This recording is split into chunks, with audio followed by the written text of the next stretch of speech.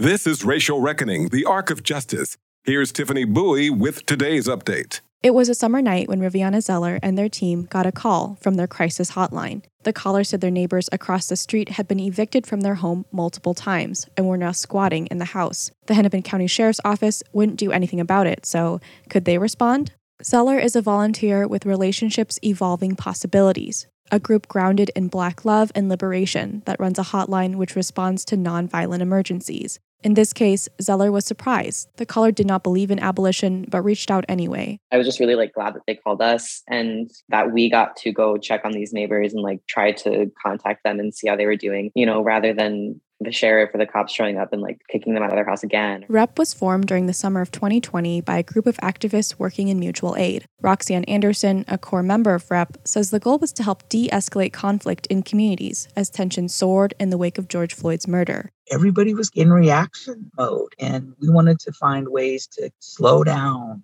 get to know your neighbor. How can we find the skill and the words that we need to have a courageous and compassionate conversation? Though its focus is on policing alternatives, the REP hotline is not a 911 replacement. Instead, the organization is focusing on responding to calls they say don't require armed police at all. Oftentimes, that's what people need, is somebody just to show up, somebody just to be there, somebody to say, oh, that's a resource that they have at the Cultural Wellness Center. And that's what we know that we can do, with doing as little harm as possible. Anderson says REP is slowly building up its services. The group has made a commitment to operate for the next 10 years. For the Racial Reckoning Project, I'm Tiffany Bowie. Racial Reckoning, the Arc of Justice, is produced and supported by Ampers, diverse radio for Minnesota's communities, in partnership with KMOJ Radio and the Minnesota Humanities Center.